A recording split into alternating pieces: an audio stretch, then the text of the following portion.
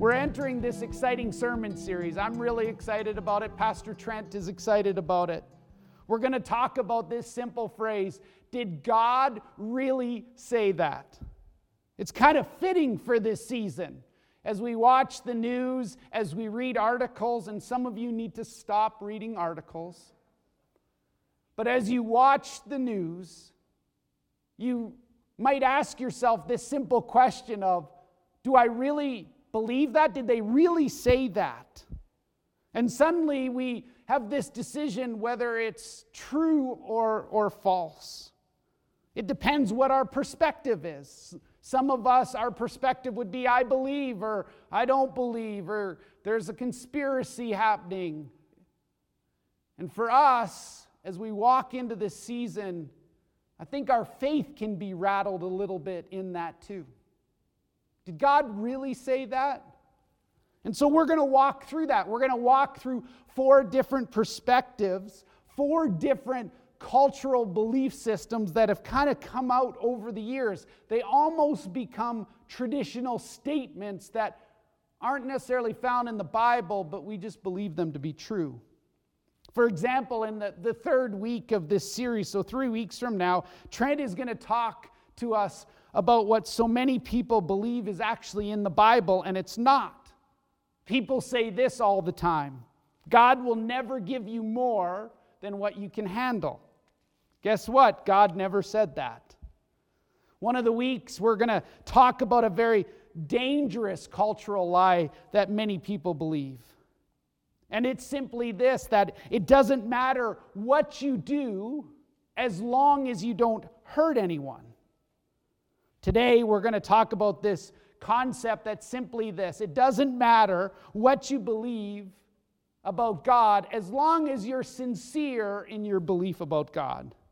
It doesn't matter what you believe as long as you have a level of sincerity to it.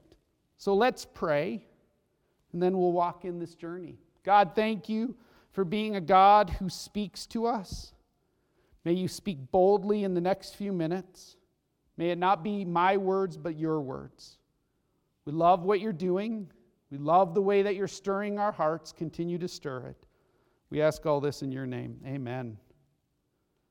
You know, that statement of, at least we're sincere, it doesn't really matter what we believe, if we're just sincere, it sounds really good. It just kind of feels good that there's this God who's so big, so loving, that it doesn't really matter what you believe as long as you give your life to something. Then the chances are you're going to be okay. I would call it this feel-good theology that many of us have let slip into our hearts and minds. It just feels good. Doesn't really matter what you believe in. All roads lead to God anyways. All religions are basically the same. It doesn't matter what you believe as long as you're sincere. What is incredibly interesting to me is that in our culture today, that there's this level of basic spirituality that's not controversial. It's not controversial to talk or believe about God, believe in God. Watch any sporting event when they give away the championship trophy. Someone will say this: man, I just give God all the credit. Watch somebody at the end of an award show and they simply proclaim, well, I got to first give God all the glory. Maybe if you watch somebody on a daytime talk show, they talk all day long about spirituality and this higher power, and there's no controversy at all. We're okay with that. But all of a sudden, when we bring up the name of Jesus, that's where there becomes an issue. The moment that I begin to talk about Jesus, that's when things get really interesting. And what is the most fascinating concept that runs with Jesus is almost no one debates the existence of Jesus. In fact, even those who are detractors aren't going to try to tell you that he didn't live. They're going to acknowledge all day long that Jesus was a real person. And beyond that, I don't know anyone who doesn't like his teaching. Help the poor, love others, be generous, forgive those who hurt you. His teaching is phenomenal. Even if you hate Christianity, it's virtually impossible to hate the teaching of Jesus. It's really hard to question the power and beauty of his teaching. So why does everyone get upset? The answer falls basically in this little statement that Jesus makes these exclusive claims about how you enter into heaven.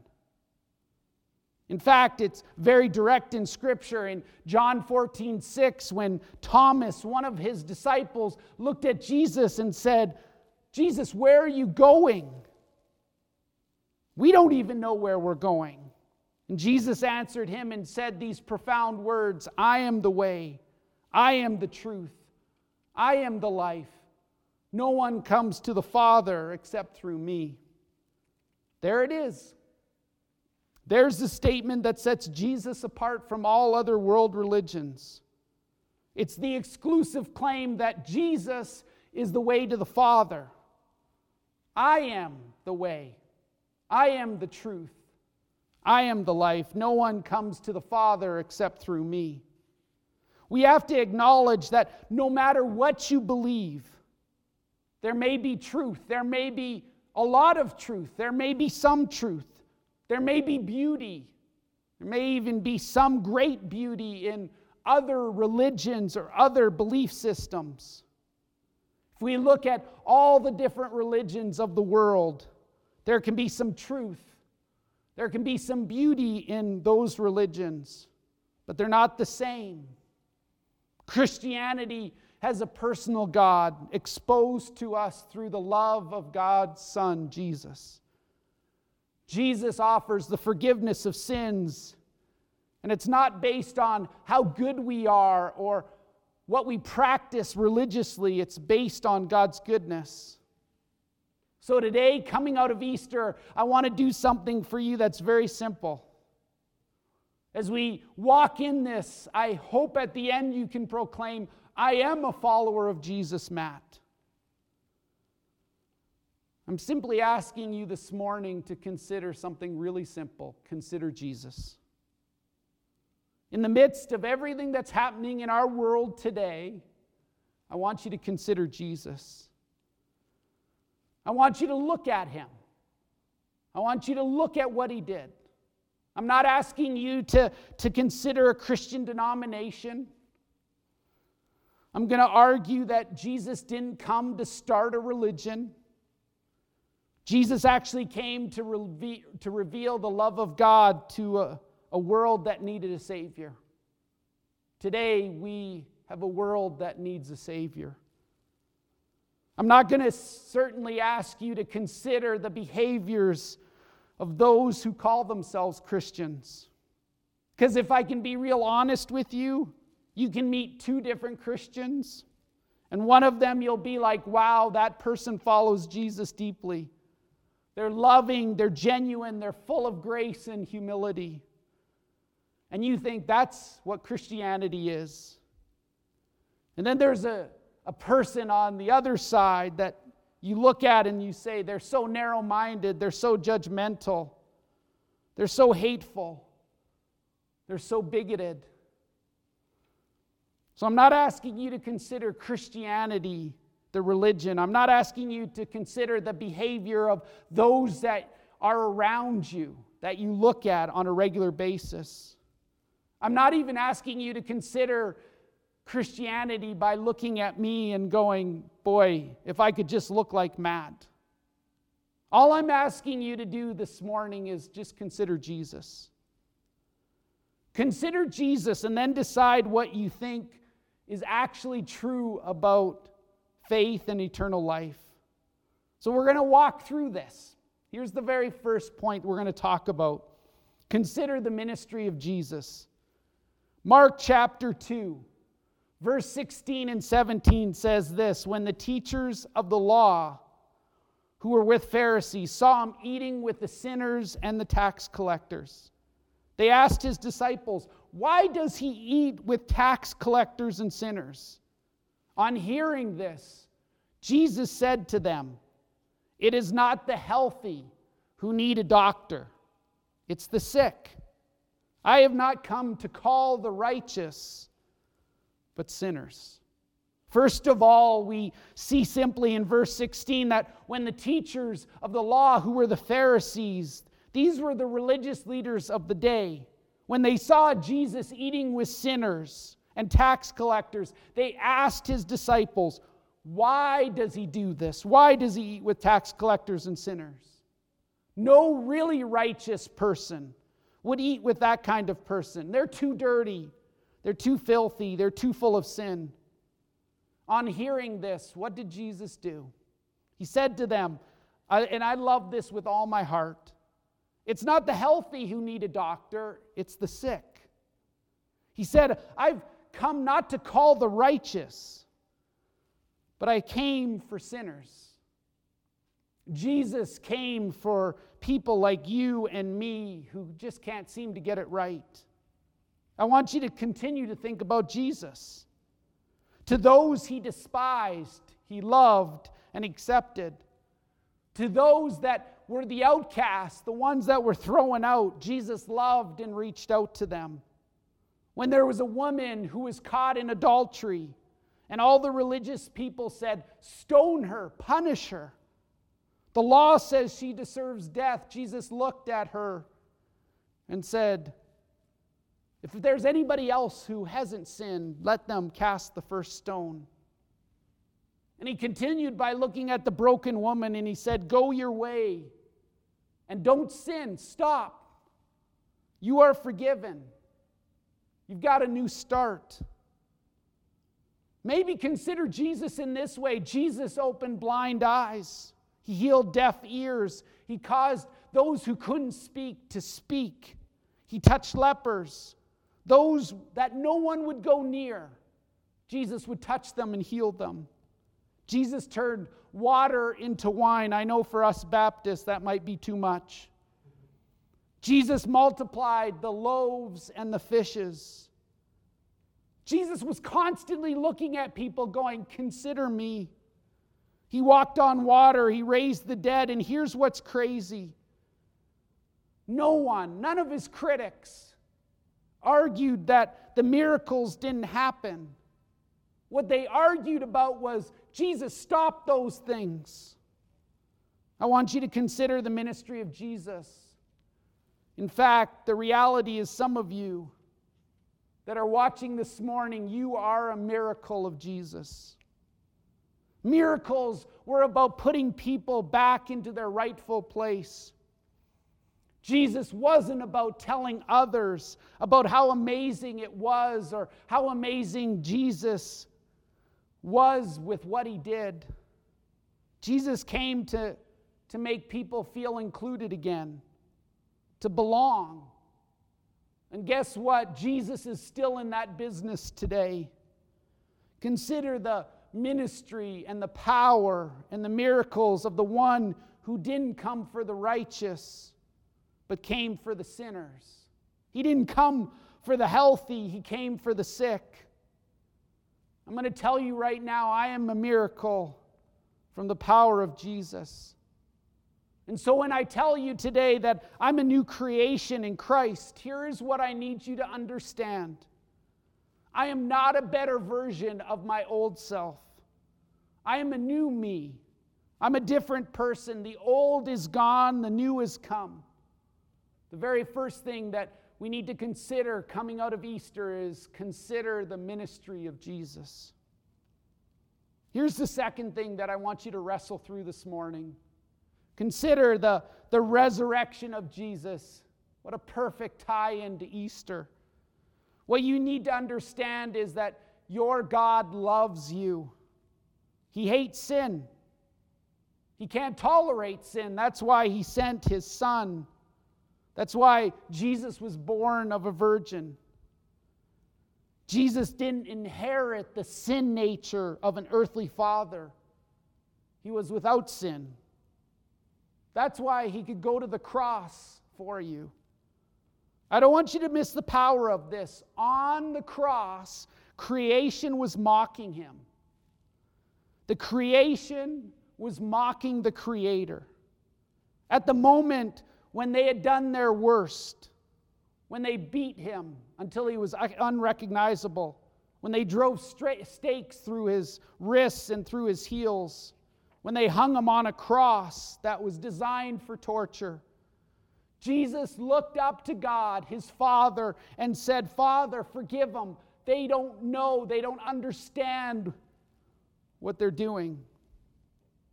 Then he proclaimed those famous words, "It is finished. Into your hands I commit my spirit." And the earth went dark. The earth trembled.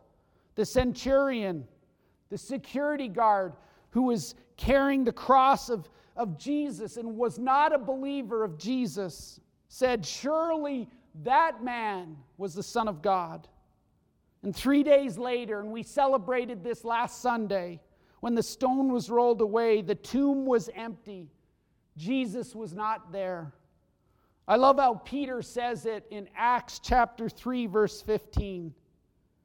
"You killed the author of life, but God raised him from the dead. We are all witnesses of this." This is so important because there's eyewitnesses that he was dead and is alive. Now, skeptics and critics might say, well, the Roman soldiers probably stole the body. Listen, the enemies of Jesus would have loved to produce a dead body to prove that he had not risen. Some people may say that the disciples took the body. Watching the disciples, reading about the disciples, I'm not sure those 11 guys could overpower or outsmart the Roman soldiers. Do you really expect any rational person to believe that 11 small-town, uneducated guys who fought devised the most elaborate scheme in all of history? They pulled it off and then they kept it a secret? I don't think so. The tomb was empty. He was dead. He was not dead. He was alive again. What blows me away in all of this story is that there's one person who doubted. What was his name? Thomas. Doubting Thomas, some of us refer to him. Thomas, the guy that said, "I'm not going to believe it unless I see it." And Jesus shows up and says this in John chapter 20. "Thomas, stop doubting and believe. Touch my sides. Stop doubting. It's me." The only one that doubted became one of the greatest influencers, the greatest evangelists in India. And when people asked him to renounce his faith in his Savior Jesus, Thomas the doubter said, "I will never renounce my Savior." And so they drove a spear through his body. Why would he die for his faith when once he doubted? Because, friends, he saw the risen Christ. We are eyewitnesses of. He killed the Savior, but God raised him from the dead. Consider it. Don't consider Christians. Consider Jesus. Consider his ministry. He came for sinners. Consider the resurrection. There were eyewitnesses that were willing to die because Jesus had risen from the dead. And then here's the final one today. Consider the eternal message of Jesus. I love the way that Paul summarizes it in Romans chapter 3, verse 22. I'm going to read it out of the New Living Translation. It says this: "We are made right with God by placing our faith in Jesus Christ. And this is true for everyone who believes, no matter who we are." How are we made right? We're made right with God by believing, by having faith in Jesus, by putting our faith in the Son of God. This is crazy. This is so powerful. This is true for everyone who believes, no matter who we are. How are we made right with God? We're made right by placing our faith in Jesus. No matter what we've done, no matter how bad your life is, no matter what you do or don't do, you are made right because of Jesus. It doesn't matter how many sins you've committed. It doesn't matter how messed up your life is. It doesn't matter how angry, how bitter, how irregular your attendance is at church. Anyone who places their faith in Jesus will be made new. How are we made right with God? We're made right by believing in Jesus as our personal Lord and Savior. You see, Christianity really is Christ plus nothing. Not Christ plus good works, not Christ plus baptism, not Christ plus church membership, not Christ plus giving good money to the church. It's Christ plus nothing. It's not only not Christ plus nothing, but it's also not Christ plus getting rid of all your bad stuff and stopping saying bad things or stopping doing bad things. It's Christ plus nothing. In Christ alone, we have the hope of eternal life. In Christ alone, we're made alone. In Christ alone, we're forgiven of our sins. In Christ alone, the old is gone and the new has come. It is Christ alone. In Christ alone, we are made real. Religion is all about me, Matt. It's how I perform. It's what I do. It's that statement, am I good enough? Is it, do I get rid of all the bad stuff? Religion is all about me. So today, I'm not talking religion. I'm talking about a relationship. Because Jesus didn't come for a religion. He came to show us the love of God.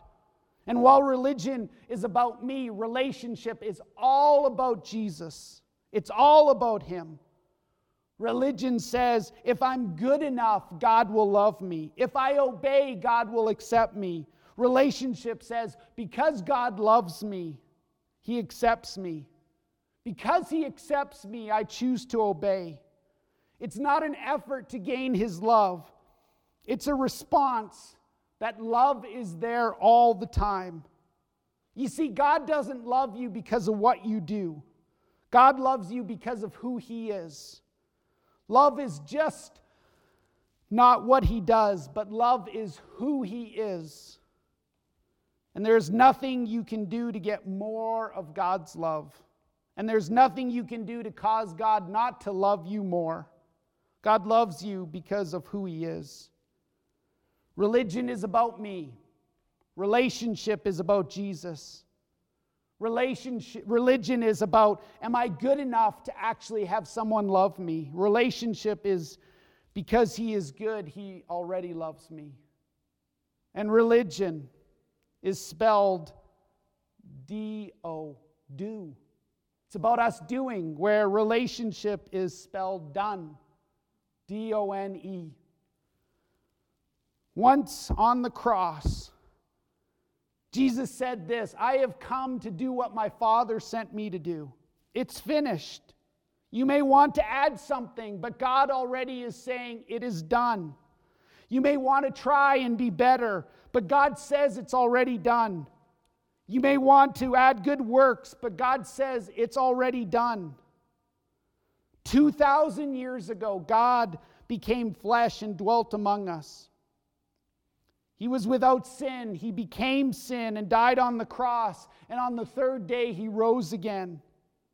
When you believe in Him, it doesn't matter who you are, how bad you've been, what you've done. Our God says, it is finished. It is done. God loves you so much that He finished His work on the cross. Now, some of you might say this, that, Matt, this is way too good to be true. I'm telling you, it's not too good to be true. Because no person would make up a God who would become one of us and die in our place.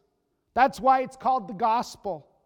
And that's why it's good news. And Jesus said to you, I am the way, I am the truth, I am the life.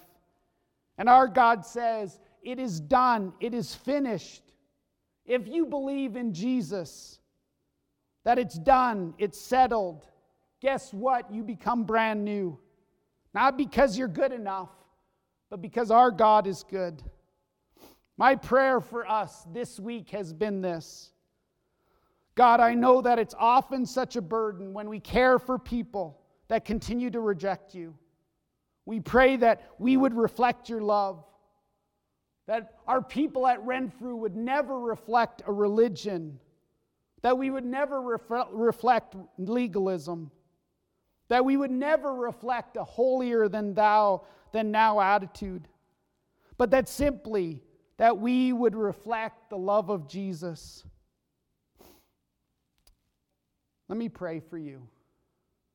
God, I pray for some of my friends that they have built a religion that's simply based on what they do and how hard they work.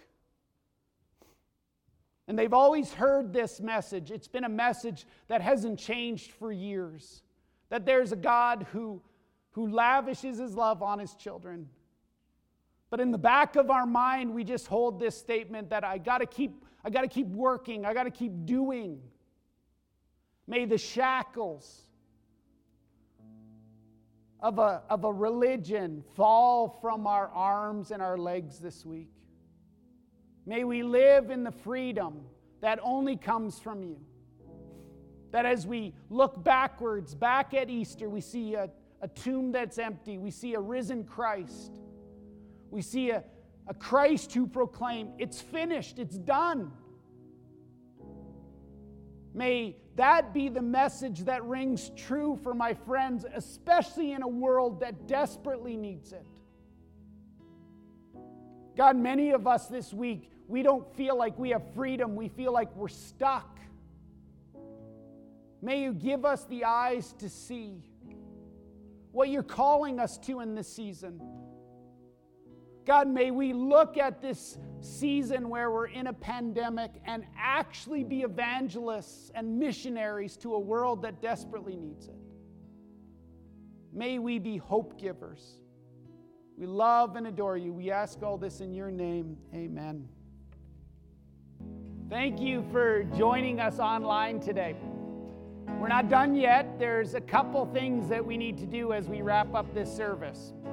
For some of you, you need to move your relationship with Jesus from a religion to a relationship.